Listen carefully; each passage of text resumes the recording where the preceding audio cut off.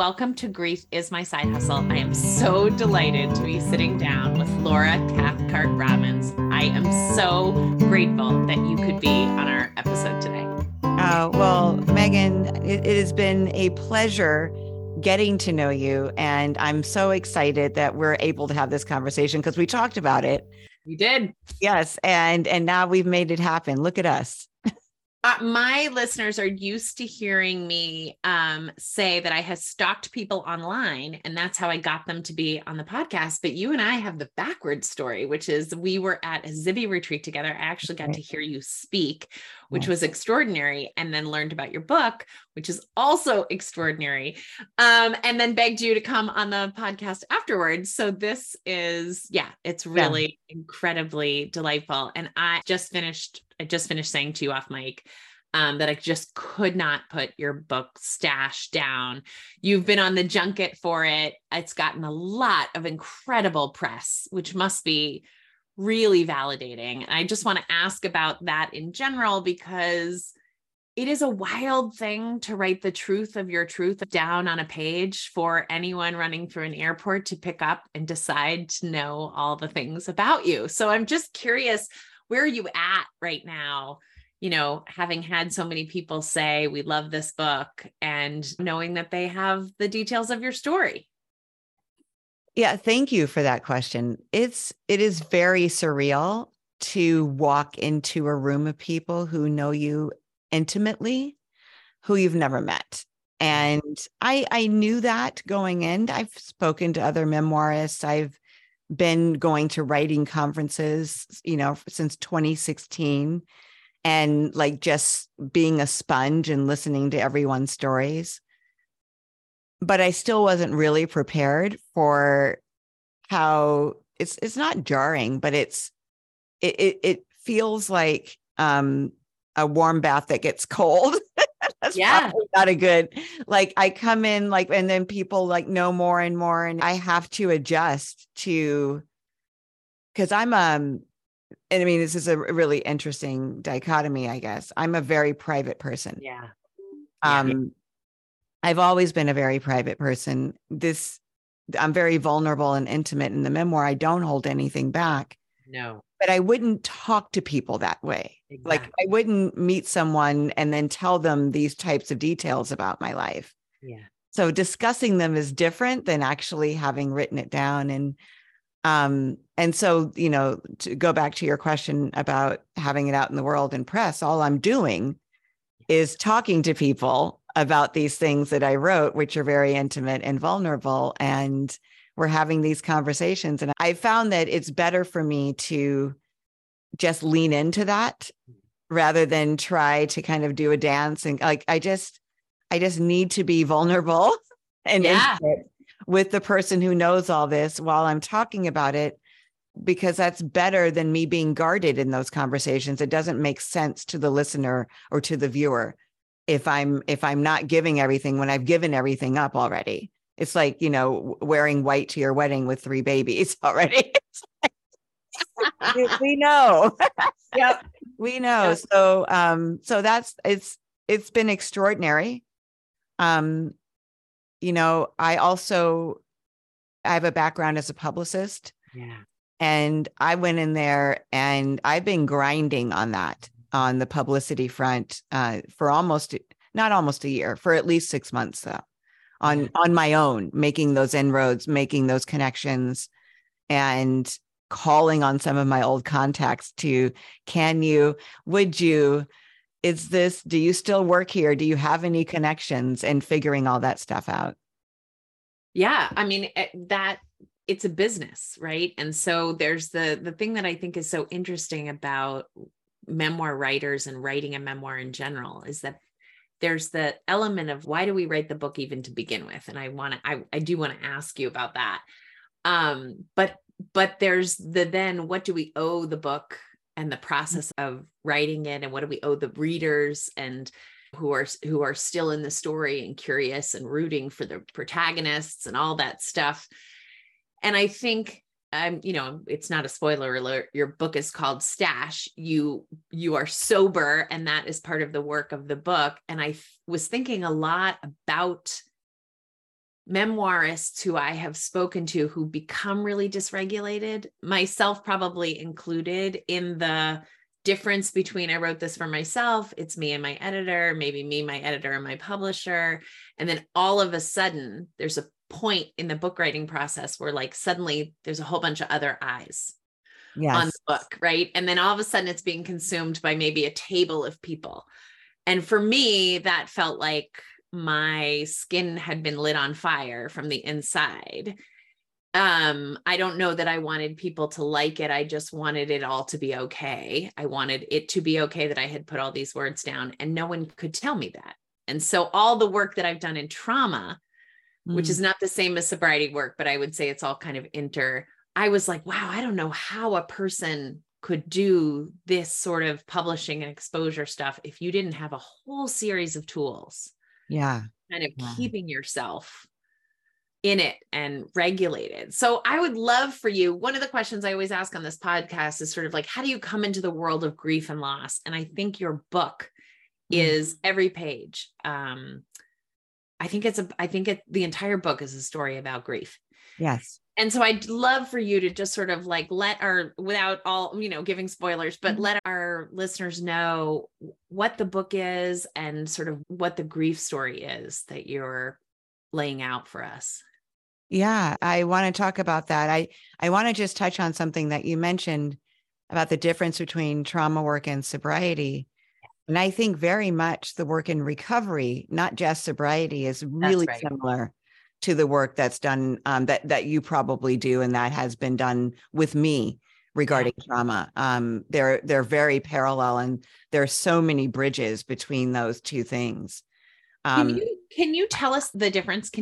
I would love for you to say that to the world, because there are going to be people who are like, wait a second, that's the first time I've heard those two distinctly stripped. So for me, so I'm 15 years sober this summer, right?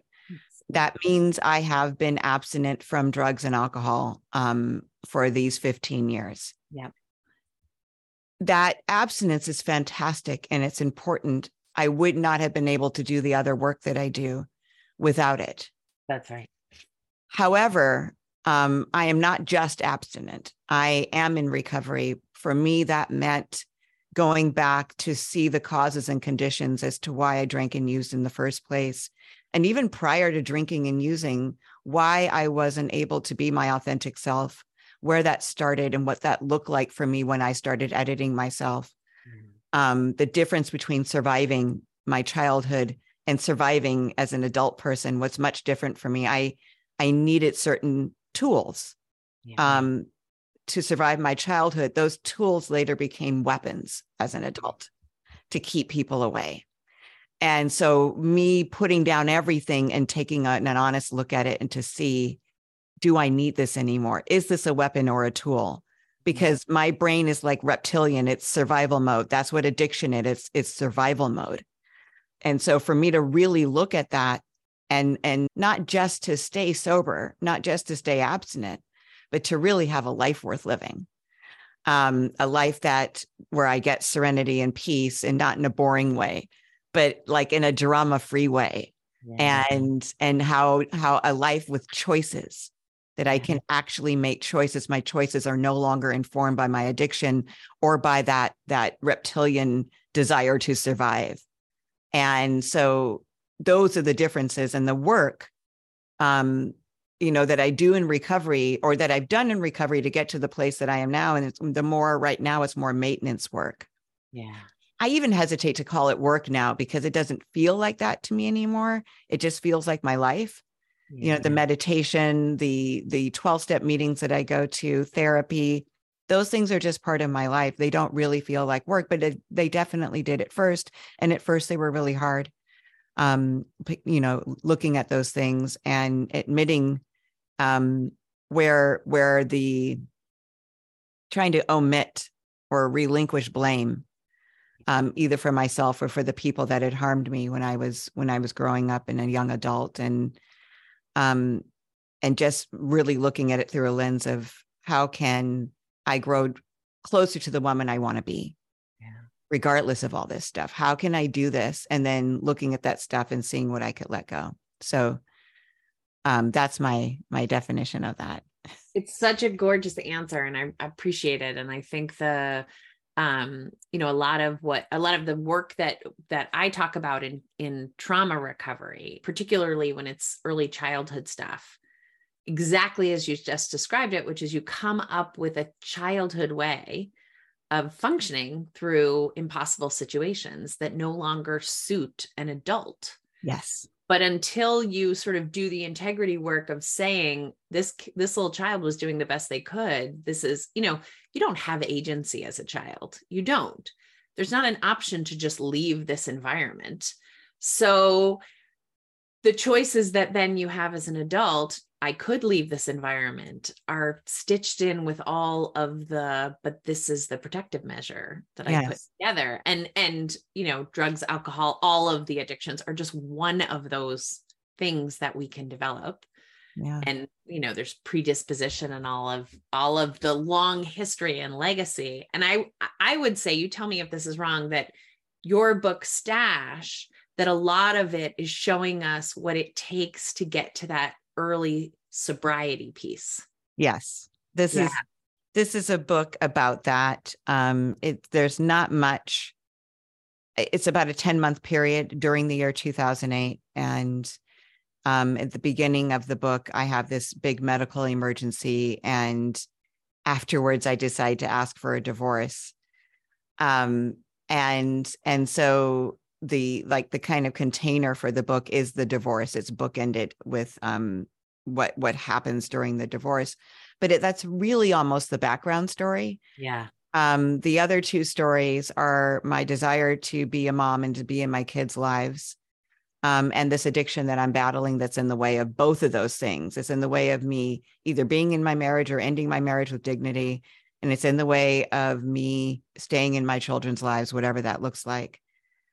And so the grief that you asked me about, this is a book about grief. There is this tremendous grief that I feel for needing to change the structure of my family. Yeah. And, this was back in the old days, this was a time when, I was a mom in my 30s. Yeah. And a young mom in my 30s. And, at the time that the book was written, I was 40. The time that I write about, I was 43. But even still, like all the moms I knew from school, all the parents of my kids' friends, they were all still married. Yeah. And no one was getting divorced. No one was even talking about it in this environment where I lived in Los Angeles and Hollywood, in this very elite private school system. Not a system, just a private school. I was also in a leadership position at this school. I was the Parent Association president, and I had just been asked to join the board of trustees. And my ex-husband and I were really this kind of model couple. And I'll tell you something, I actually haven't told anybody this, but I have an iPhone, and it said that the iPhone photo stream will shut down on July 26th. Like, it's been sending me these warnings, and I don't know what the iPhone photo stream is. Right. Anyway, so I looked, it said it won't be if you have it saved to the cloud. So I looked on all your devices. So I was looking, and I found this video that was taken by my older son in the backseat of the Escalade that we owned. And it's right in the middle of this book. It's in May of 2008. Wow. And he's filming his dad and me talking in the front seat. He films his little brother. He films Beverly Hills, which is where we're driving. Yeah. And we're having the most normal, lovely conversation, he and I. It is just, you would never have known. Like, I'm stunned watching it, because I'm like, was it really as normal looking as I thought it was? Yeah. And this is interior. This is just the four of us. Yeah. So my point is that I was hiding this, I was hiding the fact that we were ending our marriage, even in the context of just our nuclear family, the two of us and our kids. Yeah. We were acting like everything was normal. And I was, incredibly addicted to Ambien, which is something that most people don't get addicted to. It doesn't really matter what I was addicted to, but I was addicted to Ambien the point is for that the addiction, I was drowning in it. So I was grieving my marriage looking different, my family looking different. When we went through with the divorce, I didn't know what that would look like. And I really didn't want it to change. I wanted us to stay the same. Yeah. I just didn't, I didn't think we could be married anymore. And obviously that's impossible. We couldn't stay exactly the same. Although more people now are keeping like the family home. They have like different apartments within the family home. The nesting where the kids. Yeah. I think I would have liked something like that, but that wasn't what we did. And we didn't even know that was possible then. And then I was grieving, I was barreling toward the end of this, like I was going to basically crash into a wall with this addiction. If my addiction was a moving train, it was headed for a stone wall. And I was going to either have to get off or be obliterated. Yeah. And I was grieving both those choices. I didn't want to get off. I didn't want to say goodbye to the thing that allowed me to show up for my family for so many years, because I felt like it did. I felt like my pills allowed me to show up for my family. And I also didn't want to die, which is where that would be the obliteration. So I had grief with both of those things. I was also very much grieving the type of mom that I'd hoped to be for my kids. I wasn't prepared. Like I'm not like a kid person. I hadn't like really spent time with kids. I wasn't the babysitter girl. I don't particularly like children just because they're kids. I do like some children. But I don't like, kids. Like I was never kind of, I wasn't that person who thought this is what I want to be a mom. Yeah.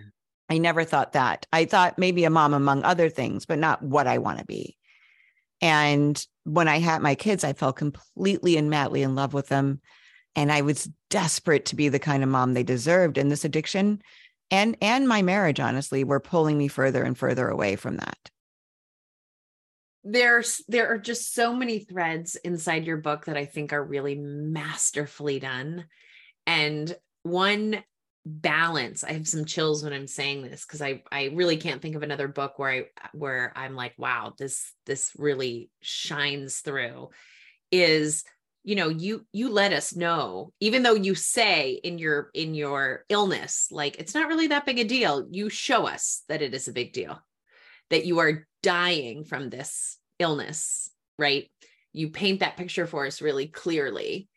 And you show us how much you are fighting to have a life.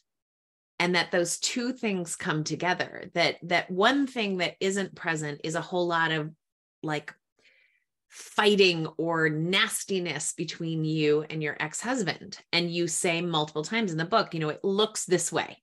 When you go to treatment, you go in a private jet.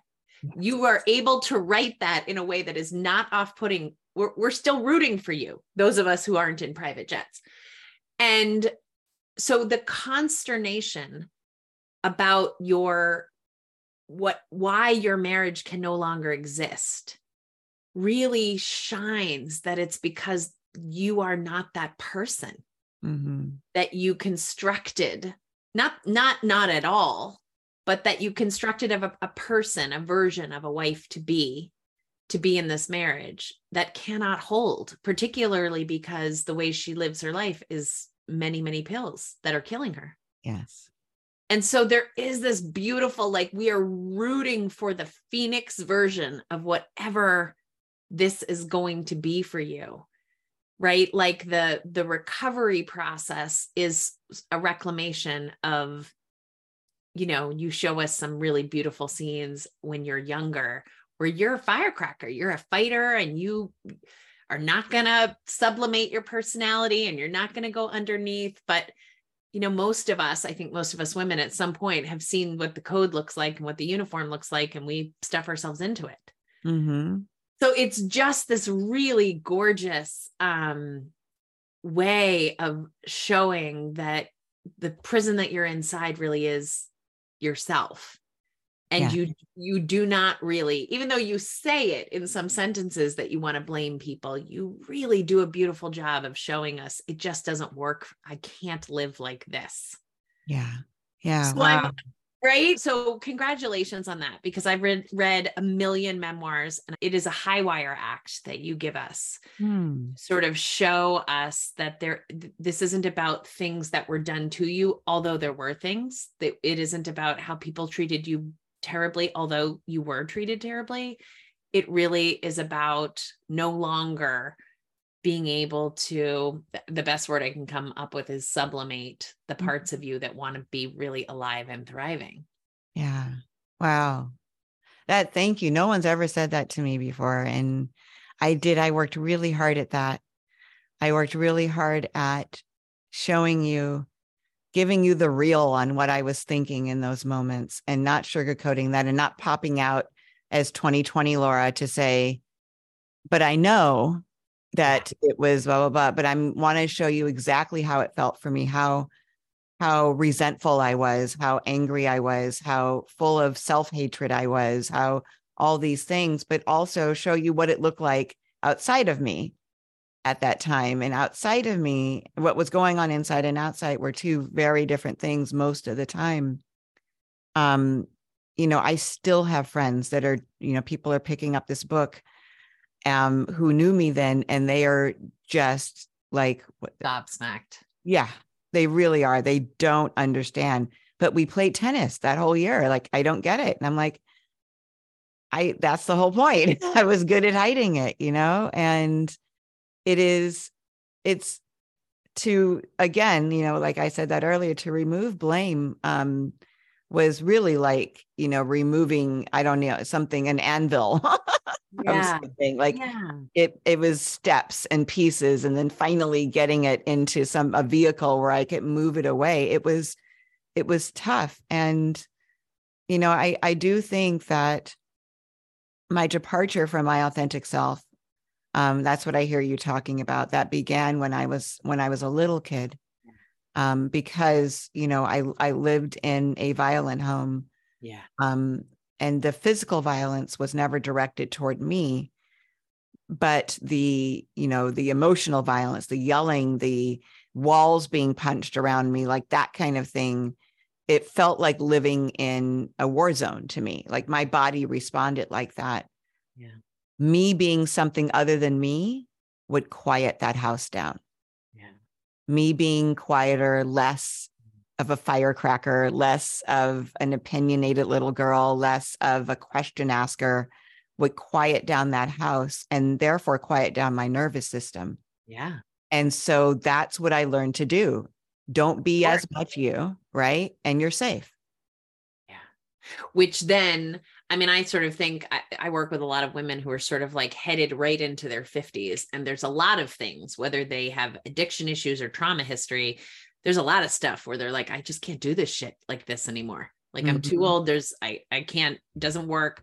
I can't like stuff my feet into the high heels or button the high-waisted pants. Like I can't, I'm not doing it to my body anymore. So I think that resonates really, you tell us just enough. And I want to ask about the experience of having friends and family read it and reflect to you, shit, I really didn't know, because I have had similar experiences, and I sort of put my book in people's hands and say like, this is going to impact you because you cared about me at this time. And I've had more than one person be like, no, I was there. I know. And I'm like, okay, go ahead and read it. And I'm just curious, what is it like for you when people say, oh, but we played tennis? Like, is that an okay answer, or does that hurt? Did that hurt to know? It doesn't hurt. I understand the shock. Yes. Those moments that they have known me for 30 years. Yeah. And I think it's important to note that because I was a mom during this time, I went to treatment during the summer. Yeah. If I had gone during the school year, it would have been a much bigger deal. Yep.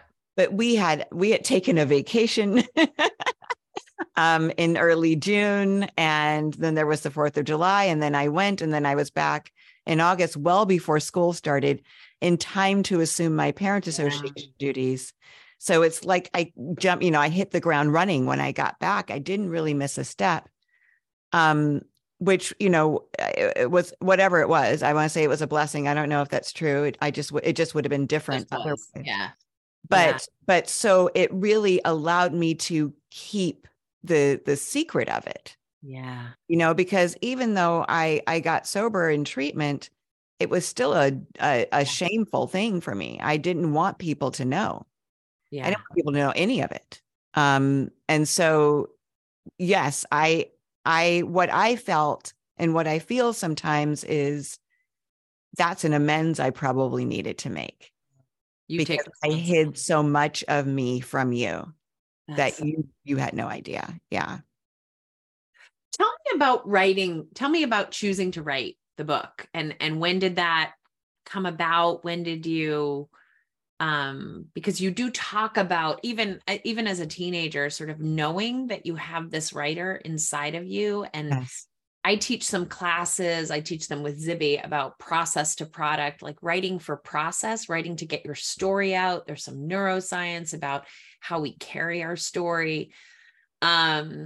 And then there's the product, which is more about my story being shared, stitching it sort of spiritually together with your stories so that we can all feel like we are held. Yeah. Part of this book really is the story of a Black woman who is often in a more white tilting world.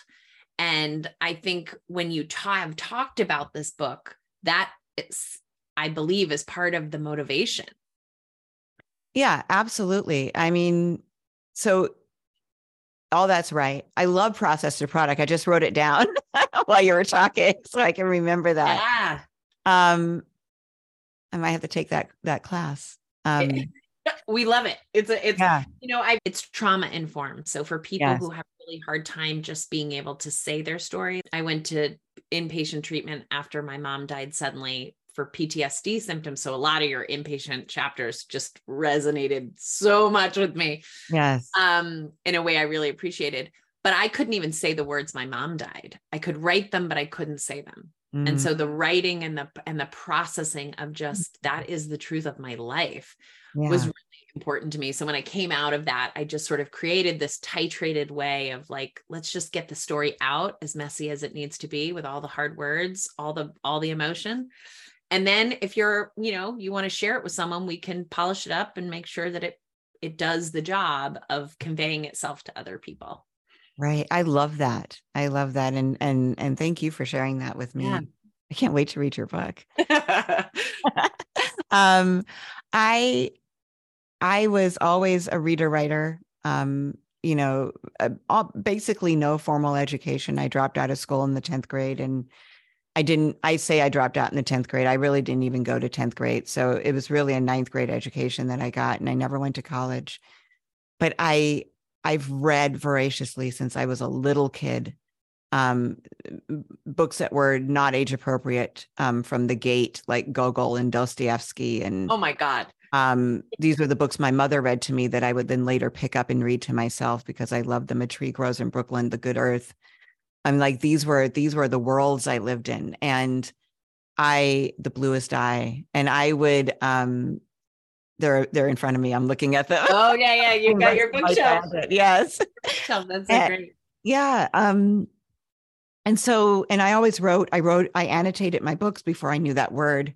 I wrote in the margins, and I would write. I wrote stories. I was first published at age 10 in Ebony Junior magazine. I won a third place in a story contest. That's amazing. Yeah, it was. I got a framed certificate. Well, it was a certificate, and my mother framed it and hung it in my room. And so that's how I've always navigated the world. After I got sober, I lost the ability to read and write for pleasure almost immediately. And I thought at first, like, that's okay. Like, I have work to do. So maybe this would be a distraction. I'm just going to focus on being a mom and getting some recovery under my belt. But about 5 years in, I started to get worried. So I started to take classes, and I took a bunch of classes. I called that my formal education because I went to like UCLA Extension. I took, just writing classes anywhere I could find to force myself to write. I still wasn't writing for pleasure, but I was writing. Yeah. Um, and then eventually I started to get a flow back. And in 2018, I decided to get serious about writing something.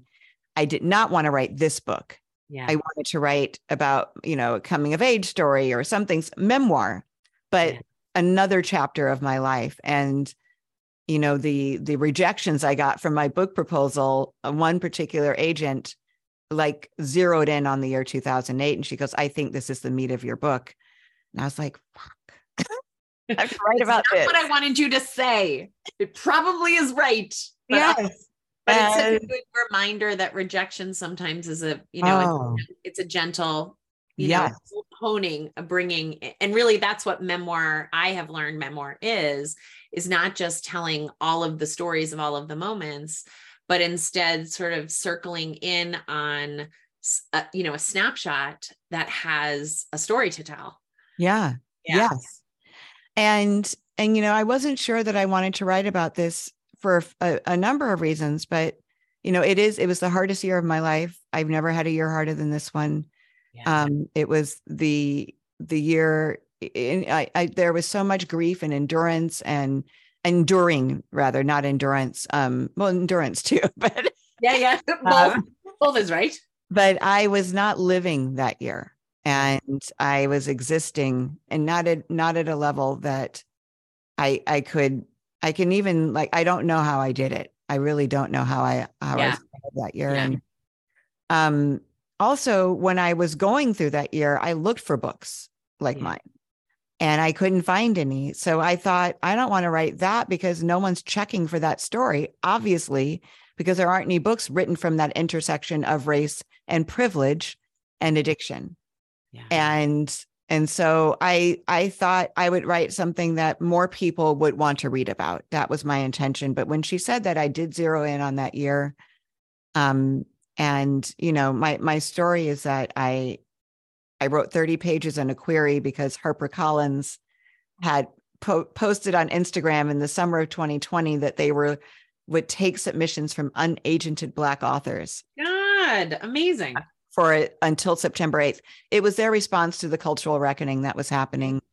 I didn't have 30 pages or the query, but I got busy. I wrote all summer. I got those 30 pages in that query. I got to it. And what happened was when I submitted it, I got the automatic response that you want to see because it knows they got your submission, or that they got your submission. But this one said, thank you for your fiction submission. No other genres will be considered. And my stomach dropped because, of course, mine was memoir, and I just hadn't read the post thoroughly enough. Right. So my friend Holly Whitaker, who wrote the book Quit Like a Woman, she's one of my dearest friends. She read those 30 pages a couple months later. She sent them to her agent on a Saturday. Her agent signed me on Tuesday and said, how quickly can you get this written? So that was the journey from not being able to write or read for pleasure anymore to getting an agent. And then in October of 2021, she sold my completed manuscript because I had completed it in 6 months. I started in November of 2020, ended in April of 2021. And October of 2021, she sold it at auction to Atria Simon & Schuster. And that was that. You know what I love? I mean, I love everything about that, but you're saying a couple of things, and one of those pieces really is in the book, and I wanted to highlight it, which is like that you really do have a high hustle that is, that your threshold for working really hard is super, it's one of the things I think that you lean on. And again, when you're reading an addiction memoir and people come in with whatever it is that they believe about addiction, including, I've worked with lots of people who are struggling with addiction and they have their own ideas about what it means to be an addict. And I'm like, that's fine. You get sober and you get into recovery and you will understand that, like, you probably only want to work with people in recovery because they wake up every day with kind of more integrity and honesty about the world than other people would ever require of themselves for even one day. But you do have also a whole bunch of stuff that looks like grace moments in your life where, and I have chills saying this again, where it kind of feels like the world is hoping something with you, like is trying to co-create something glorious with you. Moments where your kids walk in, when you're maybe going to make a different choice, or someone comes and sits with you, or it's in the car with you, so that the parts of you that need containing, that need better parenting, that need better guiding and curfews and support that you maybe didn't have. And the book process, you know, I'm sure you get a lot of these questions. I get a lot of these questions, and I'm always sort of loath to answer them because I can't explain how I ended up writing a memoir, except that there was all this magic inside of it. What I can explain is all the work I did with the writing and what the writing was for, which was my healing. I didn't want to talk after my experience with my mother's death. I didn't, as a talk therapist, I didn't want to talk, but the writing felt very like holy to me. And it a little bit like that, you know, that Irish poem, like it felt like the road rose to meet me. Yes. When I was more okay, right? When it was more about, when it went from my process into, I think this could maybe tell someone something. Right. And so it just feels, I love that answer. And I hear it all the time, which is I wrote the book that I needed. Right. Yeah. Because like the bread, it's Hansel and Gretel's breadcrumbs. Like I don't want somebody to get lost in the woods. I want them to have. So what has the response been like? What, for people who aren't your friends and family, people who you are meeting out there in the world, what is that like for you to take this thing that, you know, you worked so hard on and hand it out there and say, I'm hoping this is going to help you? How has the response been? Gosh, Megan, I really love the way you talk. You're such a good storyteller. I'm forgetting to like cue up my response because I'm so engaged in what you're saying.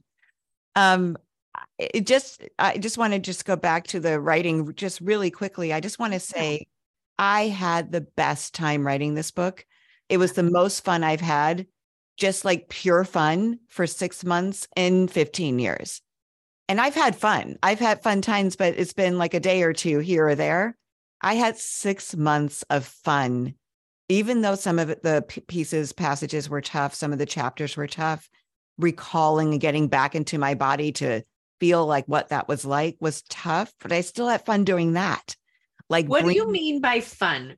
Help me with what does that? So fun meaning you look that joyous. You look like you are talking about joy. And how can a book about how you nearly died from addiction, writing in 6 months, which for people who don't know, that is a breakneck speed to write a book. Yes. So yeah, you're absolutely right. And that's why I like to say it, because I think that, and I know that people have obviously a variety of experiences writing about these things. It may not be fun, but I had fun writing this. And I think, you know, one of the reasons I had fun writing it was because I can write and talk about it without re-traumatizing myself. That's right. If I was in that place, it would not have been fun. It would have been a much different experience. I have a good deal of distance from it. Yeah. So it almost feels like I'm writing about somebody else. Yeah. I also had fun, you know, like interrogating my memory, looking at my diaries and looking at photo albums and, you know, going down memory lane. Like I thought that was fun, but the joy of it was that I wake up every morning, I meditate, I make Scott's coffee, I put 3 ice cubes in it, wait for it to brew, bring it up to him because he's still in bed. I work out, I either ride or I do strength training 5 days a week.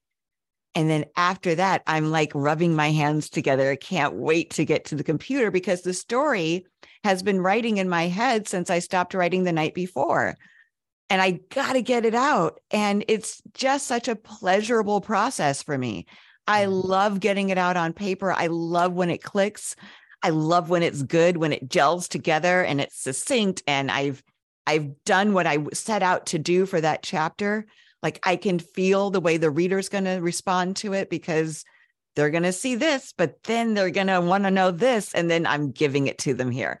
And it's like a puzzle for me, you know, and I do like puzzles. But I don't do the jigsaw puzzles very much, but I do like puzzles. But Yeah. this, this, this is my puzzle. Putting these things together is so gratifying. Yeah. And I knocked off at, I wrote from 11 to 7, 5 days a week when I wrote this book. And I knocked off at 7 reluctantly. Yeah. I didn't Get sit in that. front of a blank page. I just didn't. I was always raring to go. So it was fun. I That's what was fun. I relate to that. I mean, not, I think when I was writing my memoir, I was still in trauma. Certainly there were pieces where like, I couldn't get my memories to shake it out. It was still new. But one thing that I had on my list to ask you about, mostly because I'm deeply curious about it. I think that most memoirs are stories of grief and loss, whether or not that's how they're presented. And I think there is an element of forgiveness inside all of them. Mm-hmm. And so one thing that I was thinking when you were talking about it being fun, like what popped into my mind was like, oh, I think you must have self-forgiveness, which is a little different than compassion for yourself, because I think, or empathy for yourself, like, oh, that is the me that went through it.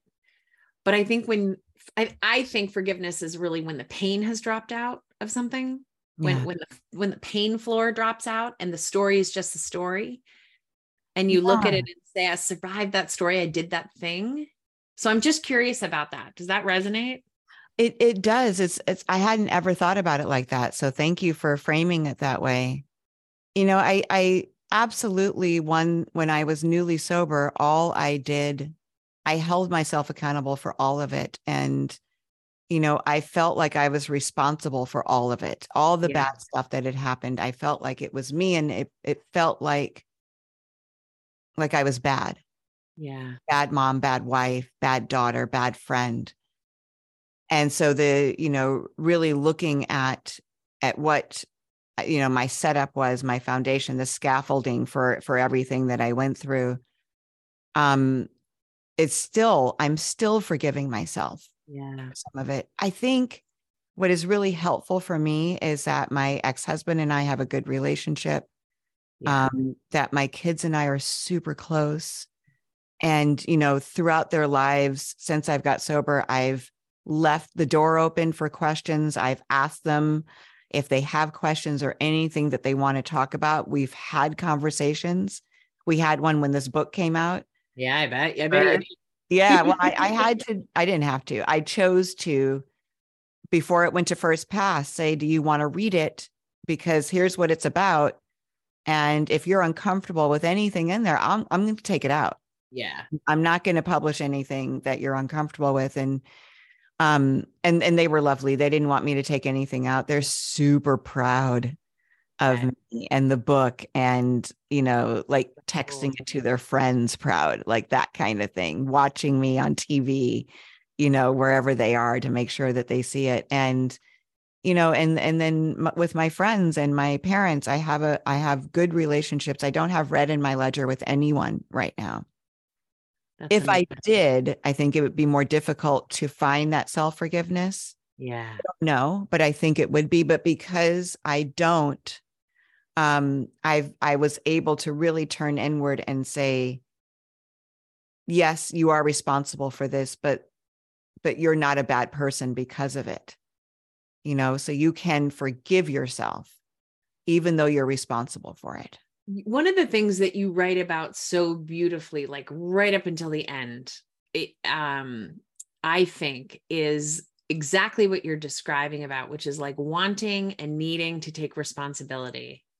But also there is like this white hot anger that is, like a poker underneath things, which I really love. Like I really loved that. And sometimes you do it in italics. There's like Yeah. what's happening. And then you're like, which is just a beautiful it's a great writer's mechanism. I loved it. But one of the things I'm thinking about as you're talking about it is that, I think you illustrate it really well with the lawyers, that the lawyers are lawyers, right? And there's money on the table, and they have had their experiences with contentious people doing terrible things to each other. And that is how they're advising you.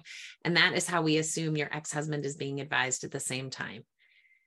And you sort of hate your lawyer, Yes. And right, you love her and she means well, but she's like a parent who doesn't really understand you.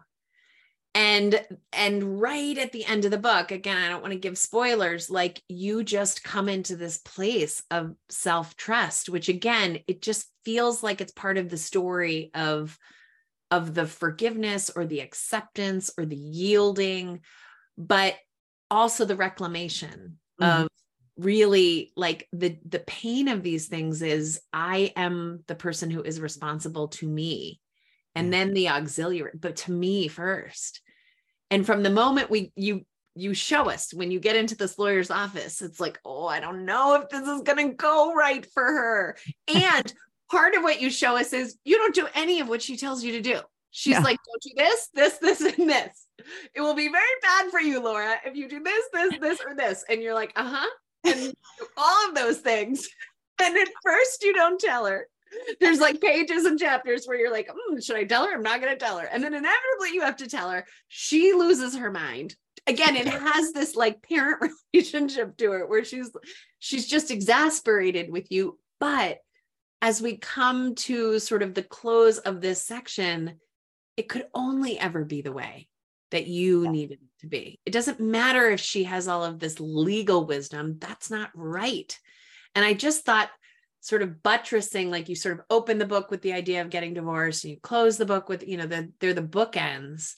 And it is this really powerful moment of like, that is how you come into this trust with yourself.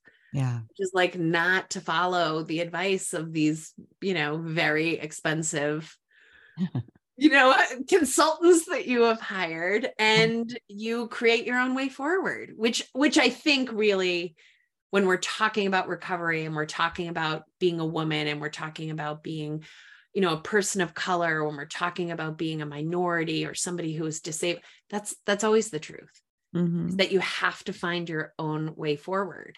Yeah. And I think that is both terrifying and awful and kind of glorious. Yeah. Yeah. Well, and yeah, she and I had two different definitions of success. Yeah. What a successful divorce would look like for me, according to me, was different than what a successful divorce looked like according to her. And you're absolutely right. There is this kind of, the path I'm on is the path to trusting myself. And I needed her. Yeah. I needed her for a variety of reasons. And then I needed myself. Yeah. And I could rely on myself by the end. I could rely on myself.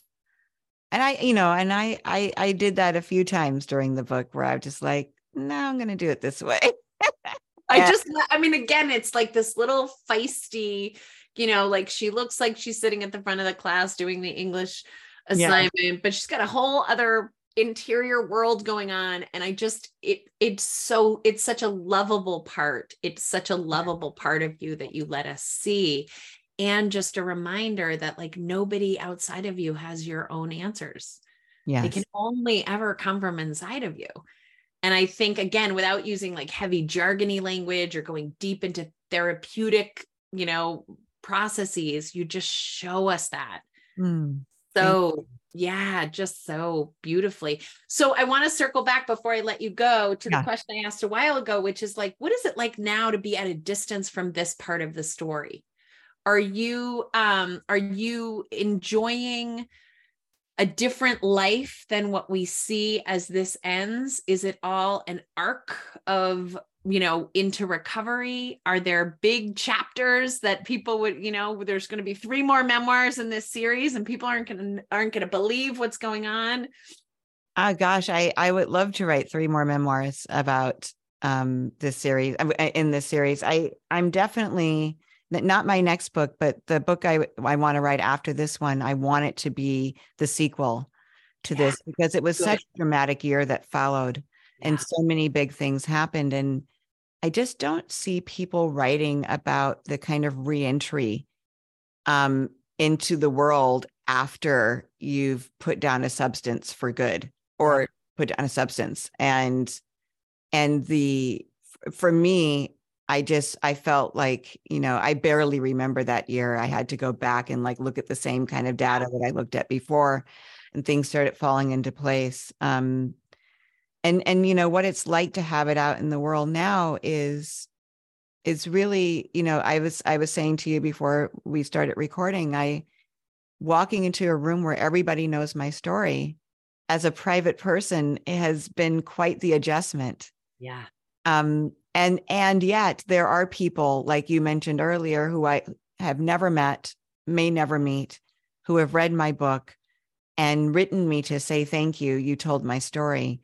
I've never seen my story told by a woman of color. I've never seen, and not even a woman of color, just like people, men, people who identify as men, people who non-binary, like people are connecting with the feelings in the book. People who have no experience with addiction are connecting with it. People who are going through, I get a lot of people who are going through divorces. Yeah. Or looking at the end of their marriages. Absolutely. Yeah. Because it is such a trauma. And I think when you're in those traumas, it doesn't matter if you're surrounded by your extended family of 30. Yes. You're the one in the trauma. And so when someone is writing a memoir, one of the gifts I think of people writing their stories from their own point of view is that you are inside, they're driving the bus and you're looking through their eyes. Yeah. And so it is extraordinary to me, the number of books that I've read where I'm like, this content has nothing to do with me, but the emotional experience is making me feel so seen and understood because, no human is out there inventing an emotional experience. Like that's what stitches us all together. But writers and great writers like you are that are able to communicate it in a way that just brings me in and says like, welcome, sit here. This is where you belong it's just really extraordinary. So I absolutely hope that second book happens. And I do think you're right. I think maybe just like publishers say like, well, if you don't have 275,000 followers, you'll never get a publisher, an agent or whatever. And then that's not what happens. People write books. I think there is also this like, well, if there isn't some dramatic story in the memoir, like people won't want to read it or buy it. But I actually think there aren't very many stories about living in recovery. There's a lot of stories about getting sober. Yes. Right? Because that's like climbing Everest. But like, what is it like to just walk through the woods on a normal day and be a person? Right. Right. And still be terrified. Yeah. Still be terrified, maybe even more terrified because you don't have a buffer now. That's the buffer that you used to have. So yeah, I'm excited to write that and to put that out into the world. Tell people how to stay in touch and abreast of all the things that are going on, and do a little description. I didn't mention it, that you are also a podcaster with a wildly successful podcast, but just on the side, her little side gig along with all the other things. So tell folks about that. Yeah. So the podcast is called The Only One in the Room. It's an idea that sprang out of my experience at Brave Magic, which is Elizabeth Gilbert and Cheryl Strayed's retreat. Two of my literary sheroes. And I went to this retreat in 2018, and there were 600 people. I was the only Black one there, including the folks that worked there. I kept looking for them like in the kitchen or like anybody, groundskeepers, but there were no other Black people there. I had a fabulous time, but I also very much felt, of course, I was aware of my Blackness the whole time. I wrote about it for the Huffington Post. It was my first viral article. It was my first published article. And it was like it was my biggest article to date. It was like, I've never had an article hit more than this. And it's so that article, a lot of the responses came back, hashtag the only one in the room. So that's what I decided to call the podcast. And instead of just telling the stories of Black women who find themselves to be the only one in the room, I decided to base the stories of my responses, which were from people of all ages, races, abilities, disabilities, ethnicities, et cetera, who knew what it was like to feel alone in a room full of people. They connected with that, even if they weren't Black or of color or marginalized. So those are the stories we tell on the podcast. We're going to have a month where we talk about infertility. That's coming up. There's a month where we talk about recovery. That's also coming up. We don't always do themes, but this is what's Yeah. coming up for us. But it can be anything. We have a guest coming up who is the only above the knee double amputee to finish the Ironman. Talk about a very specific description. Right. Well, apparently above the knee amputee is a really big deal when you're looking at that and you're talking about sports because he doesn't have that knee joint. It's fantastic, the episode. So those are just the type of episodes we talked. Anyone who's ever felt like they're alone in a room full of people, we tell their stories on the podcast. That is amazing. What I love how it all comes together. Again, I said it before. I think there's some magic in your story. Magic can also be spirituality, call it whatever you want, but something that is being co-created.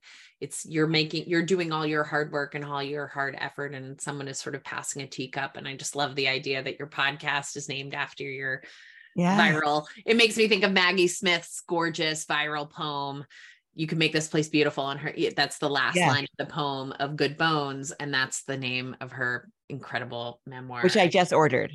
Oh my God, it's so good. I did a podcast episode with her, talk about the most generous genius. I mean, it was hard for me your book is so good, I couldn't put it down. Her book is so unbelievably beautifully written by a poet. I almost couldn't look at her in the face. I was like, I don't even know how to use quotation marks. Okay. You are such an unbelievable. I am so grateful for this hour. I'm so grateful that we got this together, and congratulations on this incredible book. I really, really loved it. I'm going to say this for the purpose of the listeners who already know this, that I will have a bunch of copies of this. So if for some reason you can't get it at your library or you can't afford it, get in touch with me through the website and we will send you a copy of the book because we want you to have it, because we love it and believe in it. That's amazing. Thank you. Thank you so much for having me.